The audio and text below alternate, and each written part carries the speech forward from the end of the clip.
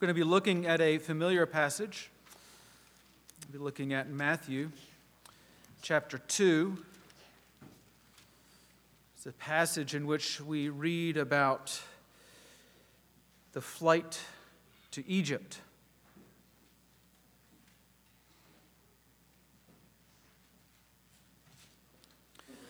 Last week, we had read the passage that immediately comes after this, the so-called slaughter of the innocents. King Herod, if they had had scare quotes or air quotes in the day, that's exactly how Matthew would have used them to talk about King Herod, heard that there was a new king in town, and in his paranoia he lashed out and sought to do away with the king by slaughtering all of the children in and around Bethlehem. Today we're going to look at the passage that comes immediately before that. The wise men had come to town. They had asked Herod where the baby was, the newborn king. They found out where he was. They went. An angel told them to leave by another way. And then we read this. Matthew chapter 2, beginning with verse 13. Now when they had departed, behold, an angel of the Lord appeared to Joseph in a dream and said, "Rise, take the child and his mother, and flee to Egypt, and remain there until I tell you, for Herod is about to search for the child to destroy him." He rose and he took the child and his mother by night and departed to Egypt, and remained there until the death of Herod. This was to fulfill what the Lord had spoken by the prophet, "Out of Egypt I called my son." Brothers and sisters, it's the word of the Lord to us. Let's go to him in prayer.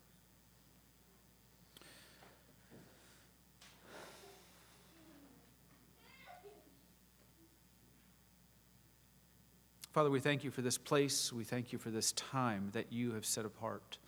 We thank you for the invitation to enter into your presence and the welcome and the warm embrace that we receive, as stunning as that is.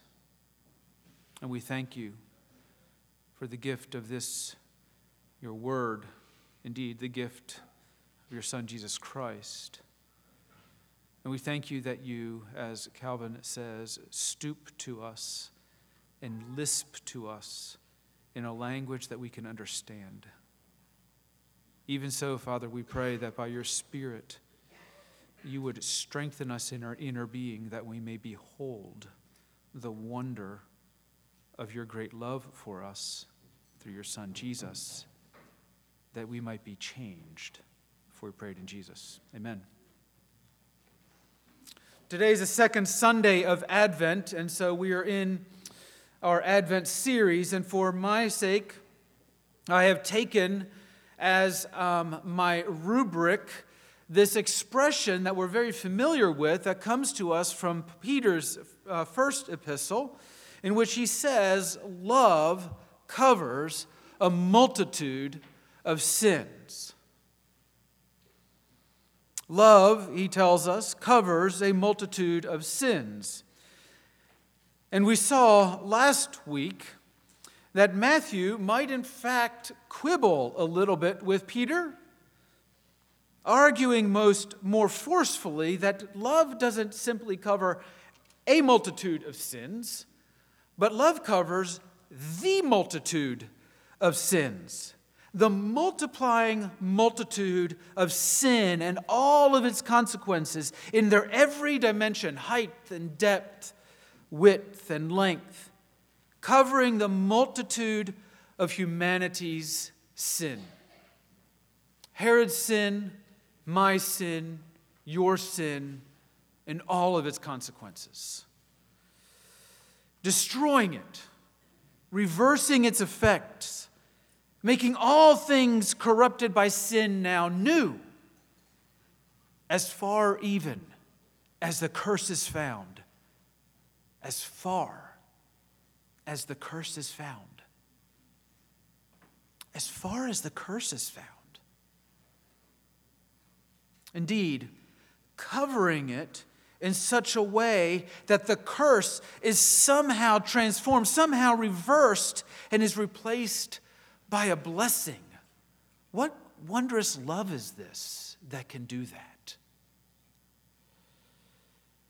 It is this multitude of sins, along with the anguish that they cause, that Matthew seeks to capture in the quick but terrifying snapshot of Herod's slaughter of the Bethlehem innocents that we saw last week. In light of the promise of baptism last week, and in the celebration of Advent, as we looked at that snapshot of Herod, we wondered, why do we even celebrate Advent? Why would we bring children into such a world, we wondered. Such questions are really a subset of a larger and more pressing question. In a world in which such terror and terrorism is common and multiplying, it seems, every day, what's one to do? How can one hope to live a holy life in such a profane and sin-sick world? How can one hope to live a loving life in such a hate-twisted world?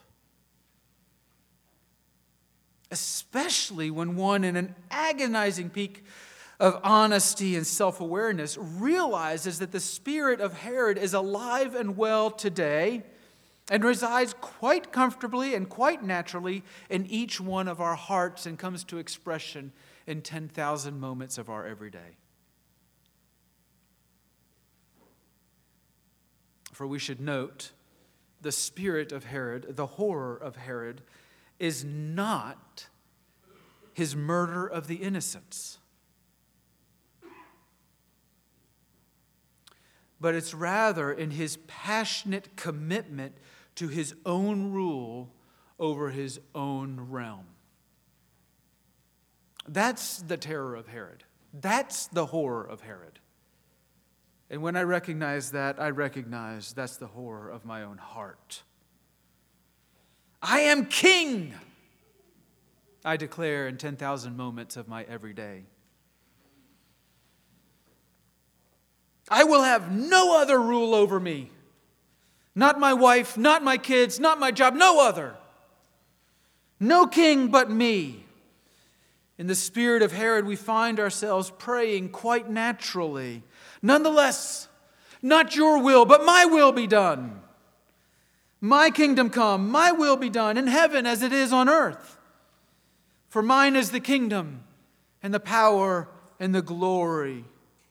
For great is my faithfulness, O Lord, unto me, unto me. The spirit of Herod did not die with Herod, but is alive and well even today. As such people in such a world, how can we hope to live faithfully? Indeed, how can we hope to love faithfully? That's precisely the question that Peter has been addressing in his epistle. What does the living hope that is now ours by the resurrection of Jesus Christ, what does the living hope look like in a world gone so horribly bad? Well, it looks, as Peter describes it, as a loving holiness or a holy love. This is what he has in view then when he says, love covers a multitude of sin. He's not speaking about a warm, fuzzy sentimentality. He's speaking about the love of God revealed in the birth, life, death, resurrection, and reign of Jesus. That's the love that covers a multitude of sins. That's the love with which Peter is exhorting his readers to love one another.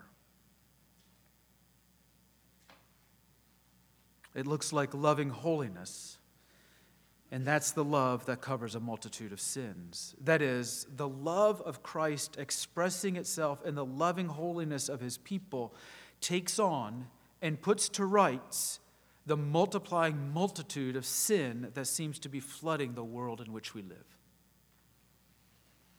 Last week we considered that as embodied in the spirit of Herod. And this week we begin to consider what kind of love can adequately deal with such a multiplying multitude of sins. I had a conversation with someone who had returned from service overseas in the military, and this is the theme that came up in our conversation. Now, he has looked evil in the eye,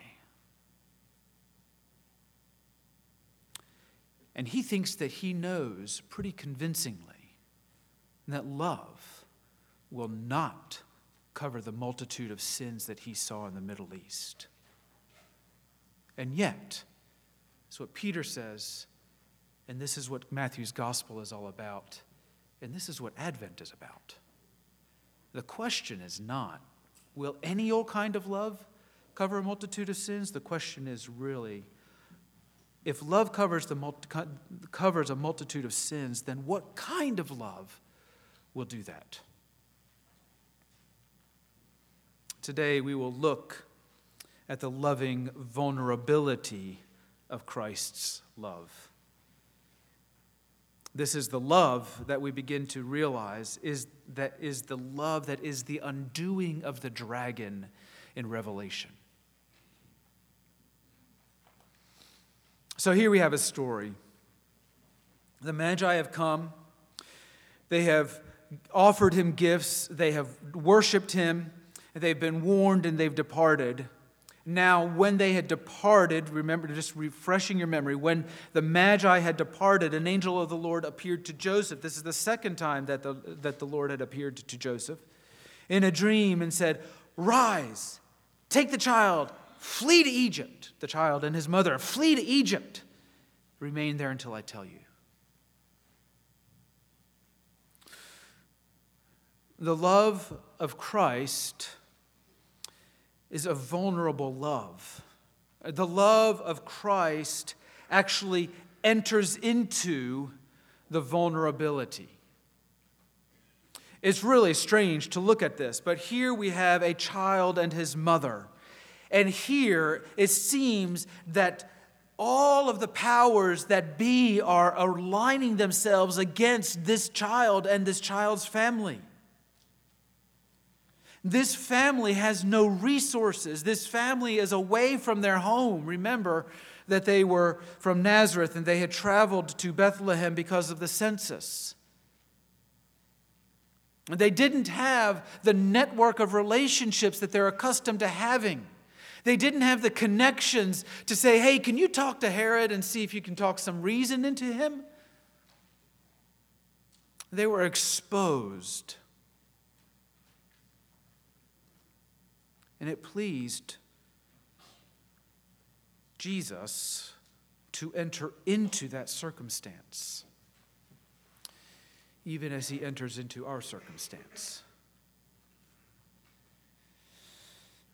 It's a stunning thing to realize that when Jesus actually enters into their circumstance, he doesn't enter into their circumstance as one who himself is not vulnerable. Often, isn't it true, when we want to help someone, we help someone in such a way that we do not risk our vulnerability. We don't put ourselves at risk.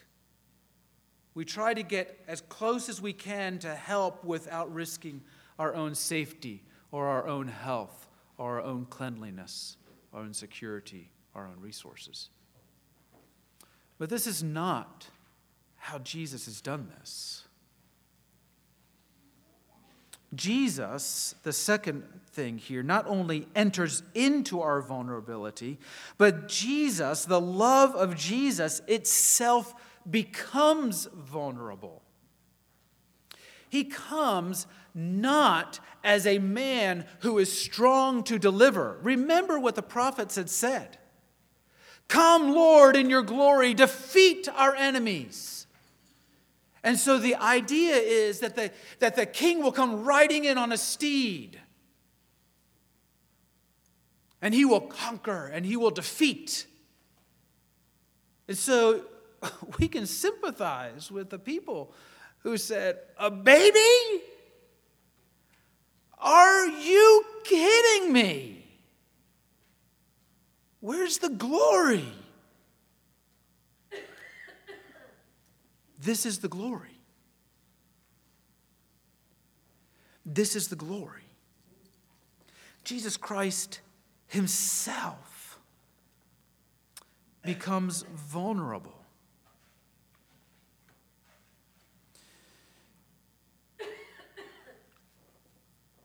Matthew, even in these 3 verses, 13, 14, and 15, has said the child, rise and take the child. And he rose and took the child and departed to Egypt and remained there. Rise, take the child, his mother, and flee. Remain there until I tell you. For Herod is about to search for the child, destroy him. So he rose and he took the child. 3 times he speaks about this child. Child. Child. Who is this? Most of us have been coming to church long enough. Most of us have gone through Advent season enough times. Most of us have celebrated Christ Mass enough that we know, I know who the child is Jesus!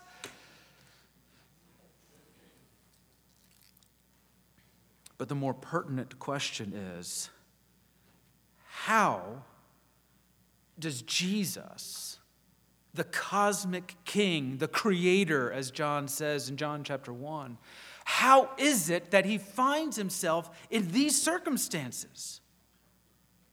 Something must have gone horribly wrong. Isn't that how we think of our own vulnerability? Isn't that how we think of the vulnerability of the people around us? Oh, yeah. I know how you got there. We've been reading news in recent weeks of the dramatic fall from position and power of well-known wealthy men. We know how that happened. Fool. And so we have to ask ourselves, how is it that the cosmic king, the creator king, finds himself in such a helpless state? How is it that the cosmic creator king finds himself as one of the most vulnerable beings in the midst of one of the most vulnerable kinds of families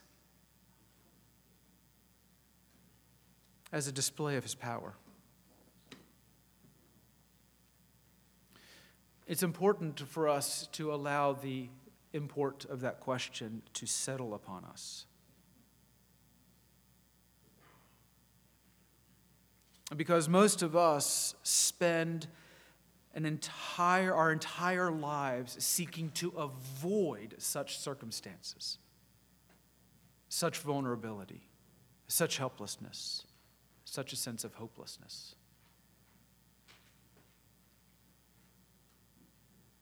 How did this happen?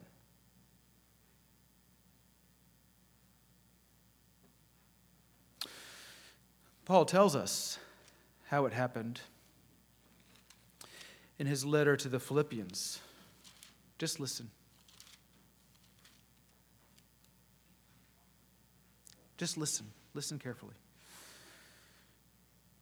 Have this mind among yourselves, which is yours in Christ Jesus. Paul is talking about this child that Matthew has just mentioned, who, though he was in the form of God, did not count equality with God a thing to be grasped, but emptied himself, taking the form of a servant, being born in the likeness of men, and being found in human form, he humbled himself further by becoming obedient to the point of death, even death on the cross. What in the world?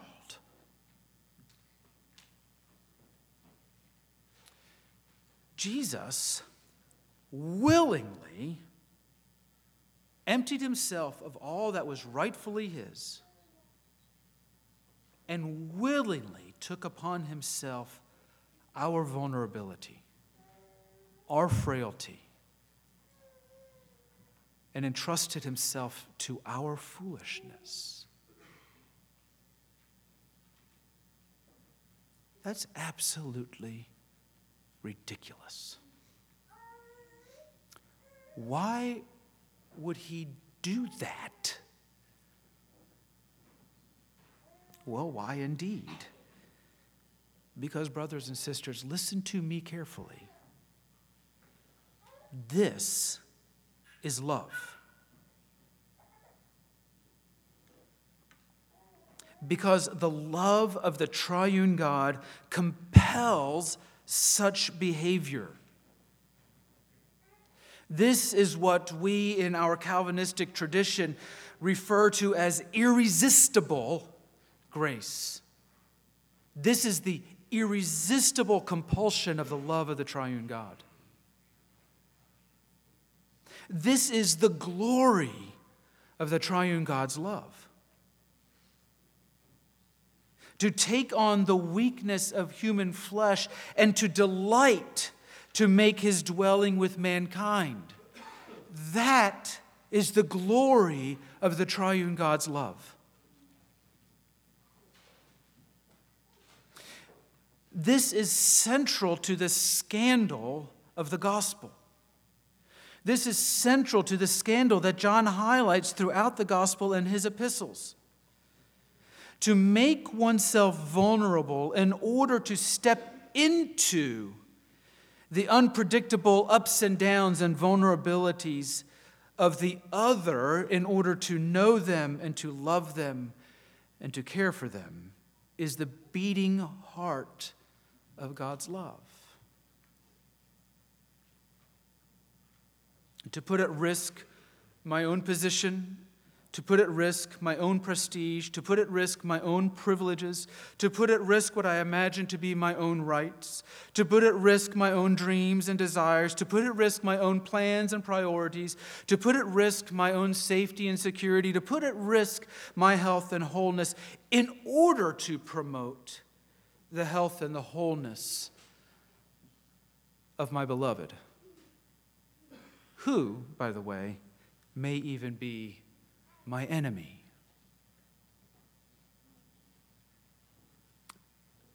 This is the heart of the gospel. That is the heart of the triune God's glorious love. That is the beating heart of God's glory, which we celebrate in the birth of Jesus, Emmanuel, God with us. It is not sweet sentimentality, but it is glorious. It is scandalous. And as Herod shows, it is terrifying because it means a new king's in town. It's interesting to note that not only does he enter into our vulnerability, not only does he take upon himself our vulnerability, because that is the glory of God, but it's interesting to note, he in fact is the cause of our vulnerability often. Now think about it. If the Holy Spirit had not made her pregnant with a Christ child, they would not be in this predicament. If she had not given birth to the newborn king, they would not be under threat. And to think even more, if she had not become pregnant with a Christ child by the Spirit, she would not have to endure the shame and the whispers that she no doubt had to endure throughout the years of Jesus' growing up. Oh, that's Mary. We remember what happened there. They have this crazy story, but we know what happened.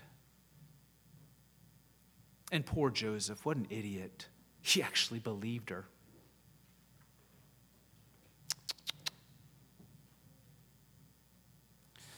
Oh, that's Jesus. We know who he is. You see, the presence of Jesus entering into our vulnerability actually, in a sense, magnifies it. In a sense, exacerbates it. What do we make all of this? What are we to make of all of this? What does it mean? Well, there's tremendous comfort in this Christmas story. The fact of the matter is that Jesus willingly steps into our lives. There is no mess that you are in right now that Jesus is not pleased to step into because of his great love for you. Because that's who he is. That's who Jesus the Christ is. That's the glory of the triune God's love. He actually steps into it. I don't know how many times I have actually heard people say, I have to get myself in order before I come. But brothers and sisters, understand that misses the point. Because the glory of the triune God's love is that he steps into our mess. He steps into our vulnerability. He risks it all because of his great love for us. That is worth celebrating. That is worth dancing on about. That is worth celebrating. That is worth singing. The comfort of Christmas is also the conviction of the Christmas story, because this is how God's love rolls. I remember the stunning realization when I said to my wife one time, I love you. And I heard the whisper of the Spirit, really? What do you mean by that? And as upon reflection, I realized that what I meant by that was I love the benefits that accrue to me by virtue of you being my wife.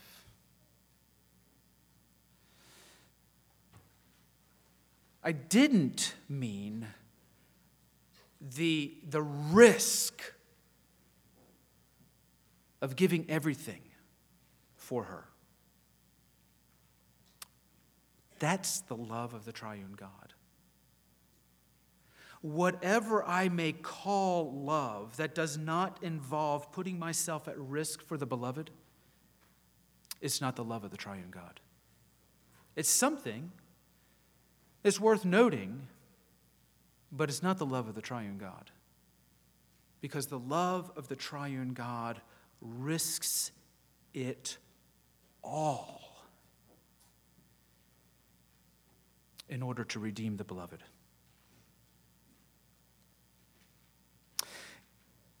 And that's the joy, and that's the privilege. That's how we get to love one another.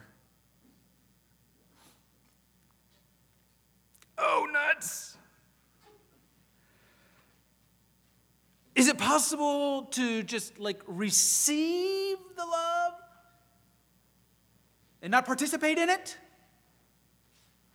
Because that would sure be nice. But no, because the love of the triune God irresistibly compels participation in the love of the triune God. It's not a step one and then later when you're ready, step two. It's a step one and two. They go together. They can't be separated.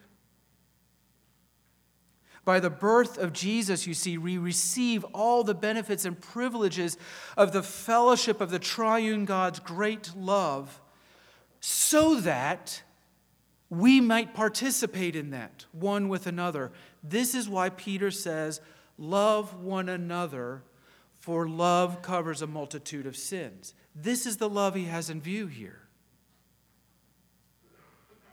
Okay, let's get practical here. How is it that profoundly sinful people like you and me are able to participate in the pure and holy love of the triune God? Because, Dan, after all, Jesus was God. Of course, he can do that. What does it look like for us to do that? What does it look like for sinners to participate in the love of the triune God as we see here in terms of Jesus? Our participation means drinking deeply. I just realized Mana was wearing the TVP Retreat t-shirt yesterday, and the theme was drink deeply, drink daily. And that's the theme we're talking about. Drink deeply, drink daily of the love of the triune God that comes to you in Jesus Christ, so that we may live it one with another. John says in his first epistle that part of our, it's James who says that part of our participation in the healing love of the triune God is what? Confessing our sins. Now, some of you are familiar with that passage from James chapter 5, and you're thinking to yourself, Dan, that's not what he says. The context, remember, is people who are sick. He's developing the theme, people are sick because of unconfessed sin. And this is James, it's not me. People are sick because of unconfessed sin. And so, he says, because of the love of the triune God by which you are made better, confess your sins. But he doesn't stop there. The exhortation is confess your sins one to another. I was talking with someone who said, I confess my sins to Jesus, so I don't have to worry about the people I sinned against, because he forgave me, and so now it's all irrelevant. But brothers and sisters, that misses the point. It's because we have been washed clean in the loving vulnerability of Jesus Christ.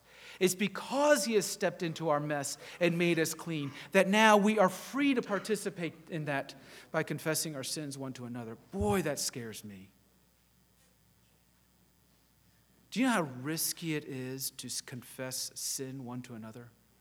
I imagine you do, because I imagine you're thinking to yourself, there is no way. Because it risks our reputation, and our reputation is so important. Jobs depend on our reputation. We've seen that in recent headlines. Your reputation is gone, everything's gone. I confess my sin, I risk my reputation.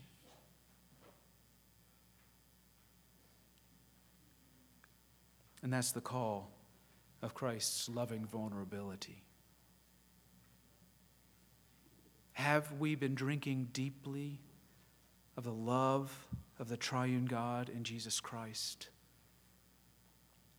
Then he is our reputation, and we are free and equipped to confess our sins one to another. What about forgiveness? This is a tough one. This is a scary one. This is a painful one. This is a costly one. I had a conversation with someone who said, I'm a very forgiving person, but I can't forgive that.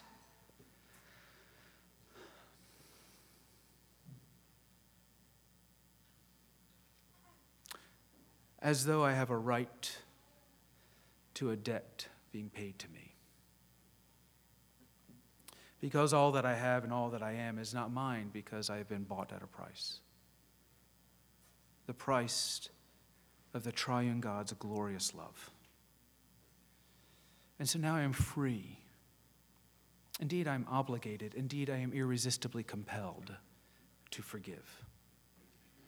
to grant forgiveness. And that is so scary because when it comes time to say it, we realize that we're disrupting that fragile and all-important balance of power. What if they don't reciprocate? What if they take advantage of me? What if they use it against me? That's a risk. That's a risk. That's the risk of participating in the glory of the triune God's love. Repentance is another one. These are just three. The examples abound. The idea of actually turning visibly away from one set of thoughts or one set of behaviors to actually take on something else. And we risk all that we have worked for, all that we have accumulated, all that we have accomplished. Seriously? Repentance is the way sinful people participate in the mind of Christ. How do we do that? John chapter 13 gives us a hint. Jesus, knowing the Father, that he had come from the Father and he was going back to the Father, got up from the table and took on the form of a servant, risking everything to love even Judas, his enemy. Because, brothers and sisters, listen, that is the glory of the triune God's power to make all things new. To make me new, to make you new, to make us new, to make this valley new. That is the way love covers a multitude of sins. So, Father, we pray that we would see it and we